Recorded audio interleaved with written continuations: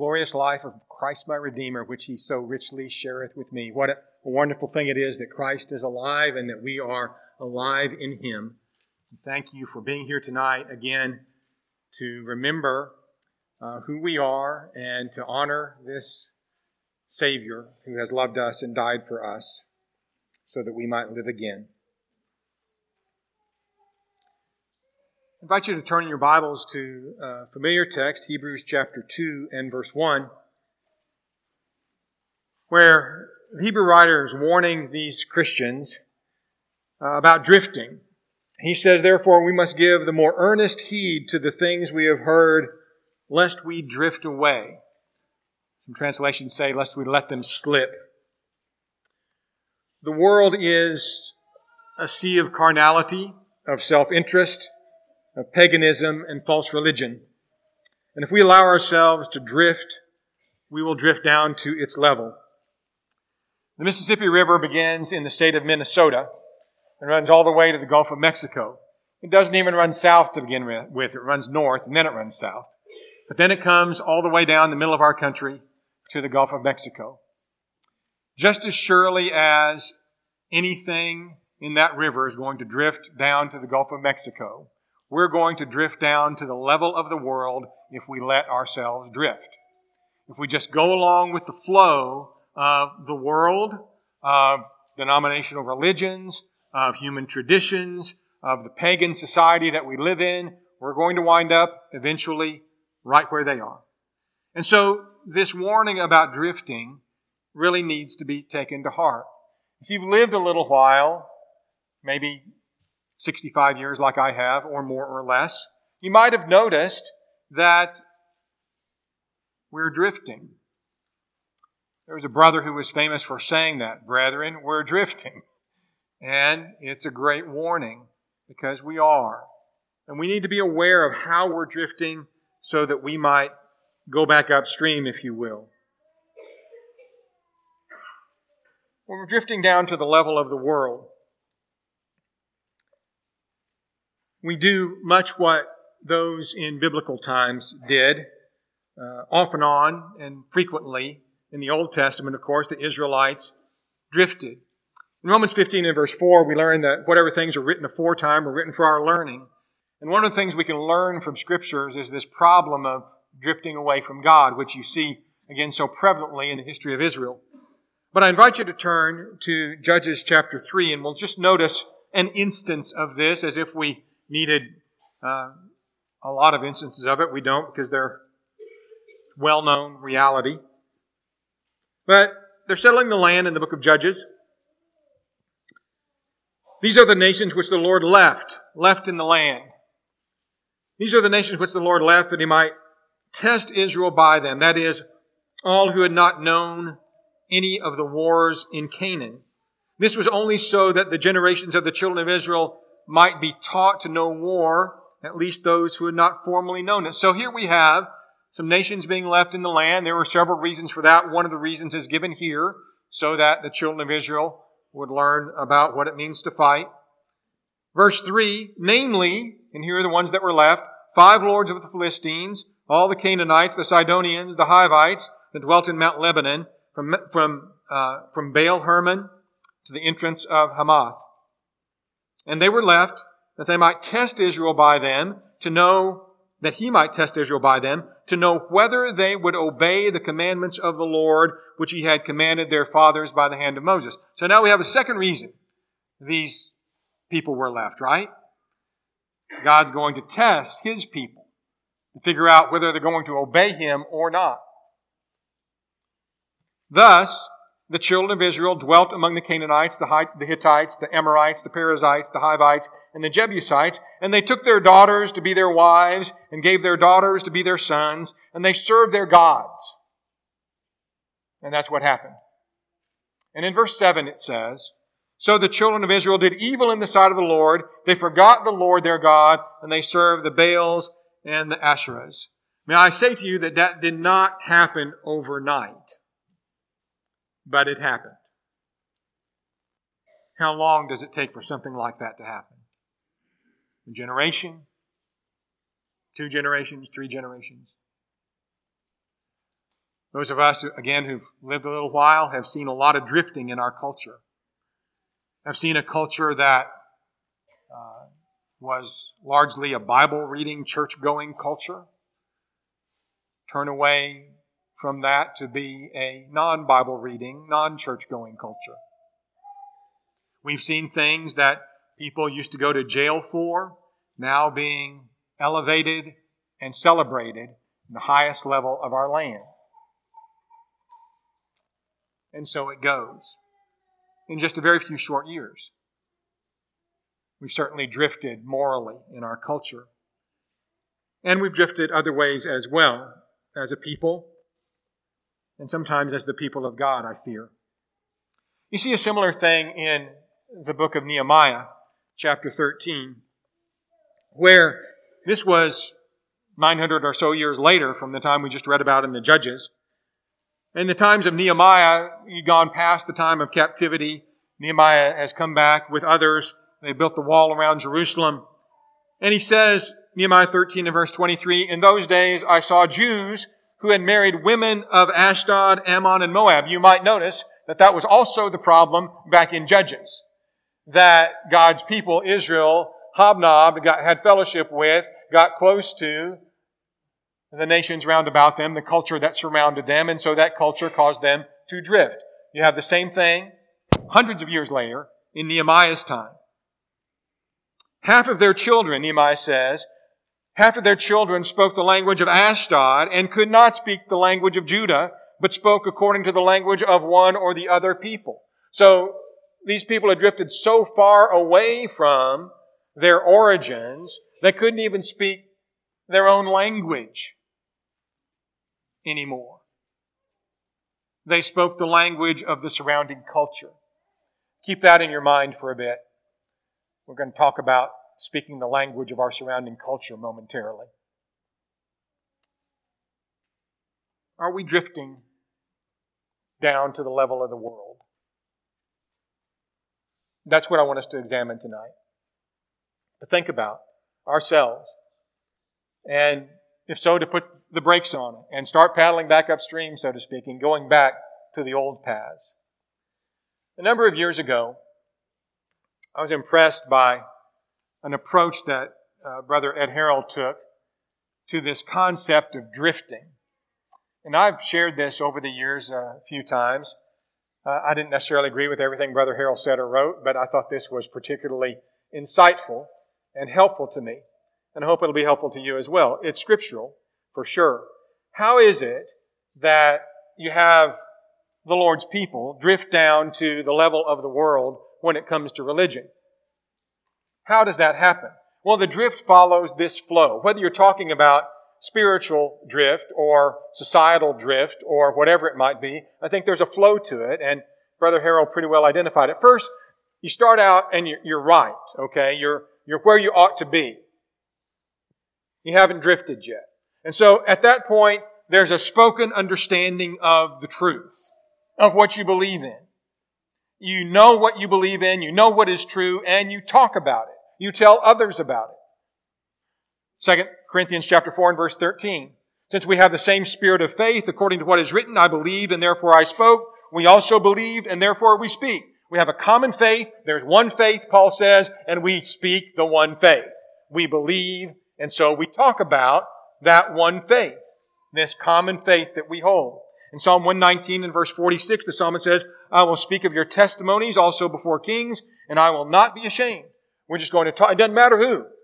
We'll tell the truth to anybody, and we'll talk about what's right. Because we know what's right, we understand what's right, and we're going to speak what's right in every context. That's where we start. But then we go along a little ways, and we drift a little bit, and we get to a point where you understand the truth, and you know the truth, and you believe the truth, but you don't talk about it anymore. So there's an unspoken understanding of what's true. That's where the drifting begins. And maybe it's unspoken because, well, you don't want to hurt somebody's feelings, right? Maybe it's unspoken because, well, if I say that, I'm going to be unpopular. So I just won't say anything. But you still know the truth. But you've begun to drift. In Ezekiel chapter 33 and verse 8, God famously tells Ezekiel to be a watchman. And he says, when I say to the wicked, O wicked man, you shall surely die, and you do not speak to warn the wicked man from his way, the wicked man will die in his iniquity, but his blood I will require at your hand. If you know the truth and don't speak the truth, God holds you guilty of the blood of those who could learn the truth from you, but don't because you refuse to speak it. We never need to stop speaking the truth. When we stop speaking the truth of God's Word, we drift. We are drifting. But then we go a little bit further. We drift down the Mississippi River a little further. And we come to a point where you have an unspoken misunderstanding. We haven't been teaching the truth enough. We haven't been talking about the truth enough, so people don't know the truth anymore. A generation comes along that never heard that. That doesn't know about those principles. They don't talk about it either. They don't understand it, but they don't talk about it. And so you have this level of unspoken misunderstanding. Psalm 58 and verse 1. Do you indeed speak righteousness, you silent ones? That's a rhetorical question. No, they weren't talking about what's right. They were being silent about what's right because they didn't understand what's right. Do you judge uprightly, you sons of men? No, they don't have righteous judgment. They don't know what's right. And so, of course, they don't talk about what's right. And then we come down to this level of spoken misunderstanding. So now we don't know what's right, but we're going to assert it. We're going to talk about stuff that isn't right. We don't understand the truth. We haven't been trained in the truth. We've forgotten the truth. We've drifted away from it. But now we're going to vociferously stand for untruth and try to shove it down other people's throats. 1 Timothy chapter 4 and verse 1. The Spirit expressly says that in latter times some will depart from the faith, giving heed to deceiving spirits and doctrines of demons, speaking lies. Speaking lies in hypocrisy. Having their own conscience seared with a hot iron. They don't know the truth. All they know is untruth. All they know is lies, but they speak it. What's done? What have they done? They've departed from the faith. They've drifted down until now they're at this point, they don't even know what the truth is. And so they stand for lies, for that which is not truth. In 1 Timothy chapter 1, earlier on, Paul had said in verse 5 to Timothy about his work as an evangelist, he says, the purpose of the commandment is love from a pure heart and a good conscience and sincere faith, from which some have strayed. Can we say they've drifted? Some have strayed from those things, having turned aside to idle talk, desiring to be teachers of the law, understanding neither what they say nor the things which they affirm. We've got a whole world of people who don't know what they're talking about, but are happy to talk about. In the spiritual realm, when it comes to morals in society, when it comes to right and wrong, in all aspects of life. Our information age, the digital age and social media, you would think would bring humanity to some common understanding of the truth, but instead everybody feels they have a voice to say whatever they want to say, whether it's true or not. And it's just added and added and added to the confusion. So let me ask you a question.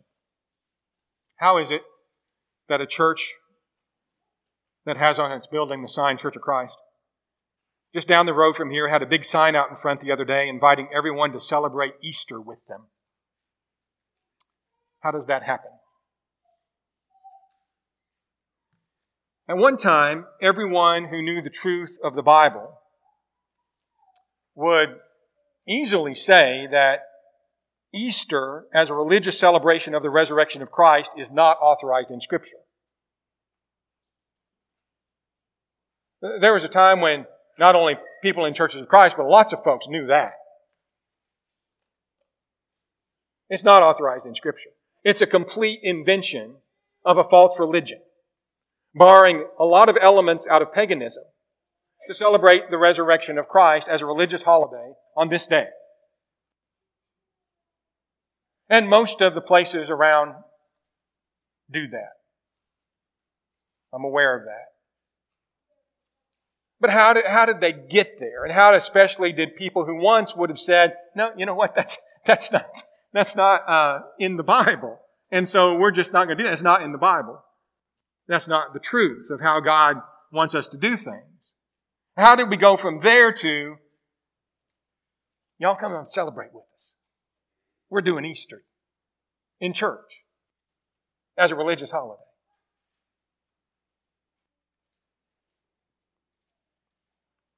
What has happened is, some have drifted. If we start looking at the things we now allow that we used to not allow, how many times would we find that we have just drifted away from the truth? We haven't made an argument that proved that what was believed in former times was wrong. We've just drifted away from it. What aspects of life can we think about? What about our language?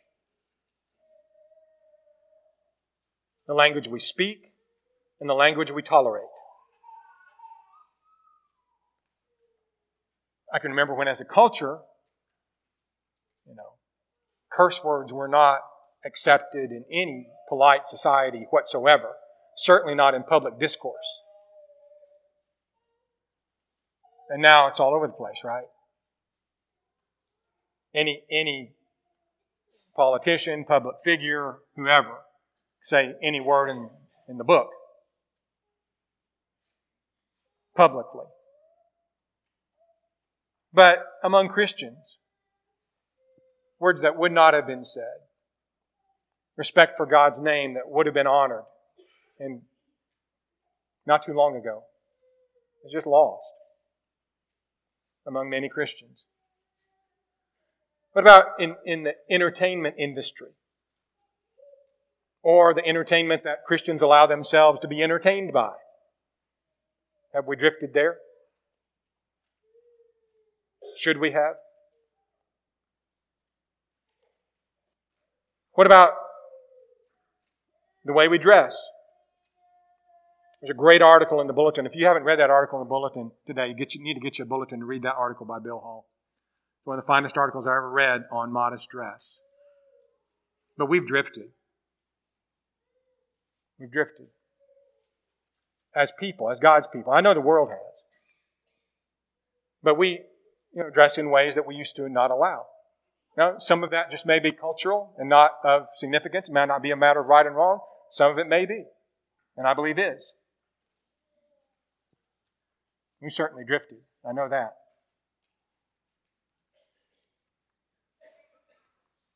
Where are we going with all this drifting? Well, we're going down to Ashdod is where we're going. City of the Philistines. The pagans that surround us. How does that drift occur? Well, we want to walk the wide road. We want to be accepted by everybody. And be looked upon as not strange, individually and collectively. Jesus said, of course, in Matthew 7 and verse 13, that we're to enter by the narrow gate, for wide is the gate and broad is the way that leads to destruction, and there are many who go in by it. Narrow is the gate and difficult is the way which leads to life, and there are few that find it. The road that leads to life is not a wide road. But we want acceptance.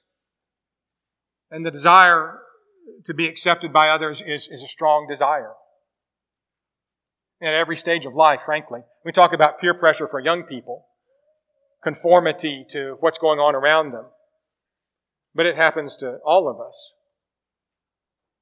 Sometimes unconsciously. In John chapter 12, the Apostle John, in writing his gospel, talks about Jewish leaders who believed in Jesus. But he says they wouldn't confess him because they loved the praise of men more than the praise of God. So here's a truth that they knew, who Jesus was, but they're not going to admit that because they want to go along to get along. They want to be accepted by others. Sometimes we justify not speaking up about the truth because we don't want to hurt feelings or offend others. And there's a point to be made there. I don't want to hurt feelings unnecessarily or offend people unnecessarily either. But a lot that Jesus said offended people. You're aware of that, right? He said a lot of things that offended people. They're all the truth that people needed to hear. But nowadays we hear a lot, well, I don't want to say anything about that because I might offend somebody. I might hurt somebody's feelings. Is that really what our concern is? Maybe. Or maybe it's, I want them to like me. I want them to like me, so I'm not going to say anything.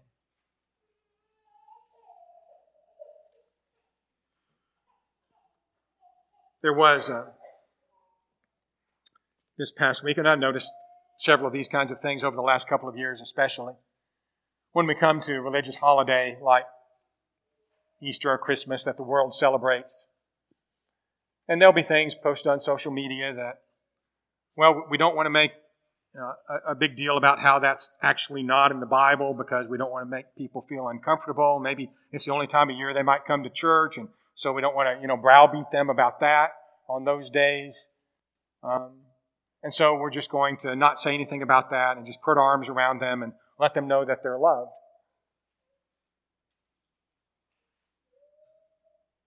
Jesus said in Revelation chapter 3 and verse 19, that as many as I love, I rebuke and chasten. I'm not going to let somebody continue in a pagan, traditional, false religion with a false religious idea and say that I love them.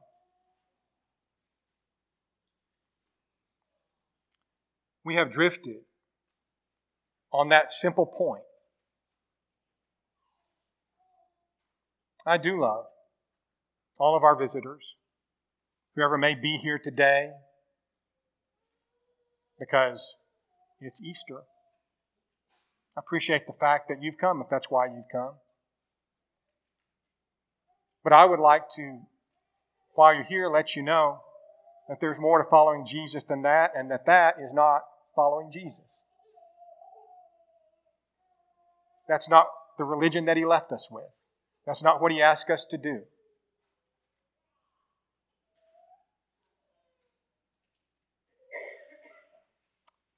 Jesus did not come to make peace with everyone or to make everyone have peace with each other.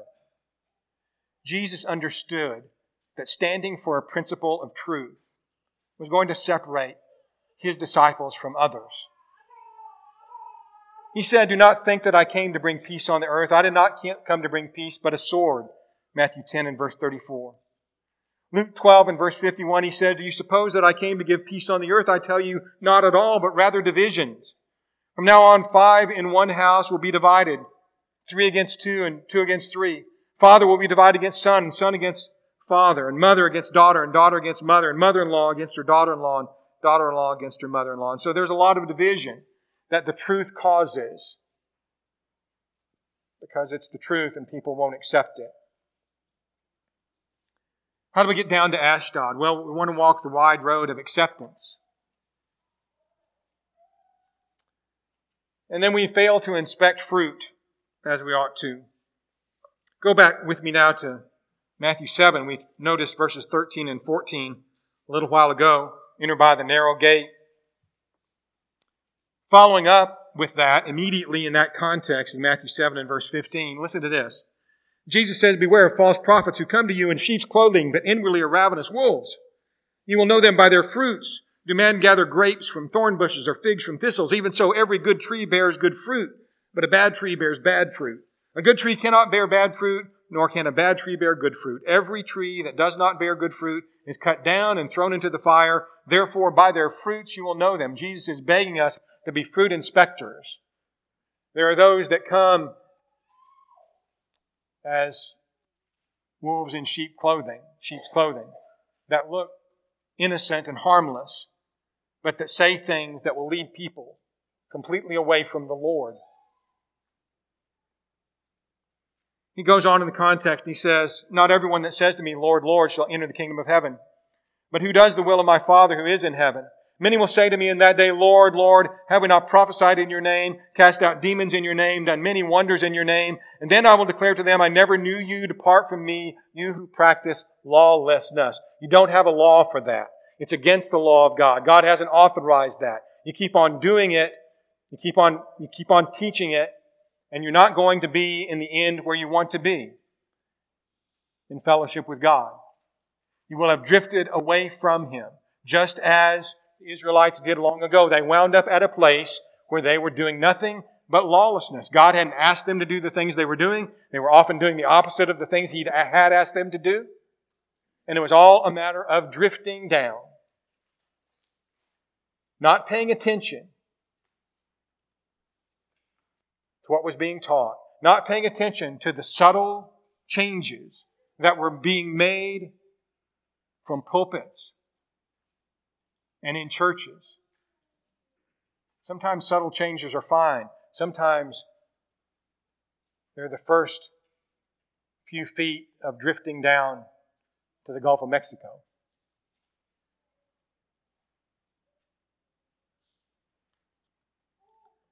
And then we fraternize with the foes of truth.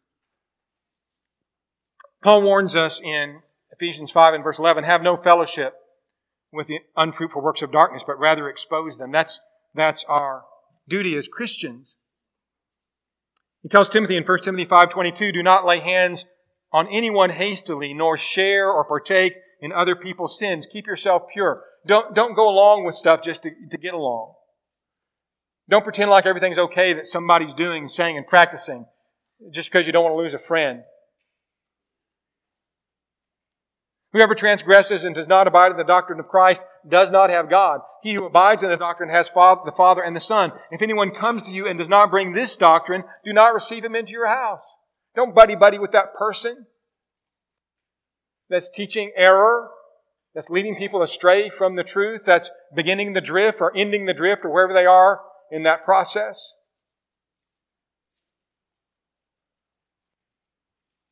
And ultimately what winds up is we speak another language and we practice a different religion.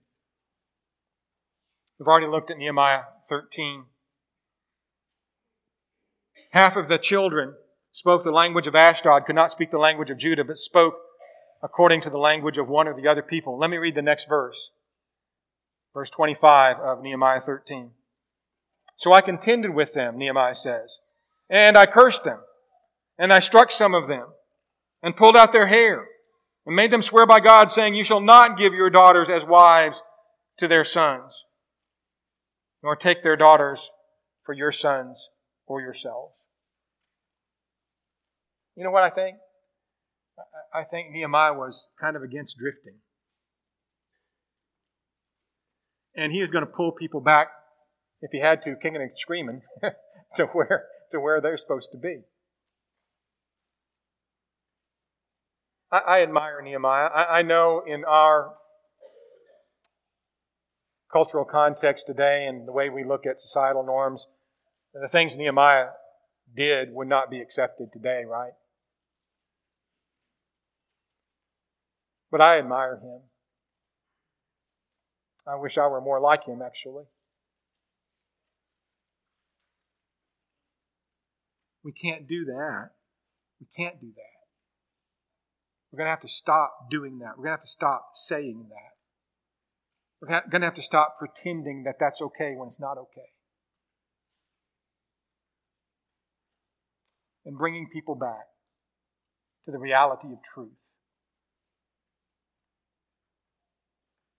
In Proverbs chapter 8 and verse 6, wisdom speaks, and let us speak with the voice of wisdom. Wisdom speaks and says, "Listen, for I will speak of excellent things. From the opening of my lips will come right things. For my mouth will speak truth. My mouth will speak truth. And wickedness is an abomination to me." May our prayer ever be As the psalmist says in Psalm 17 and verse 5, uphold my steps in your paths, that my footsteps may not slip. Lord, don't let me drift. Now, if there's something in me that's just human tradition, that's just Steve Klein's think-sos, Lord, not only let me drift, but pull me away from it. But don't let me drift from your truth. Let me see what's happening, that I may stay close to your side. I appreciate your good attention tonight. I don't know how many of us needed this. I just thought I did. And maybe somebody else did too.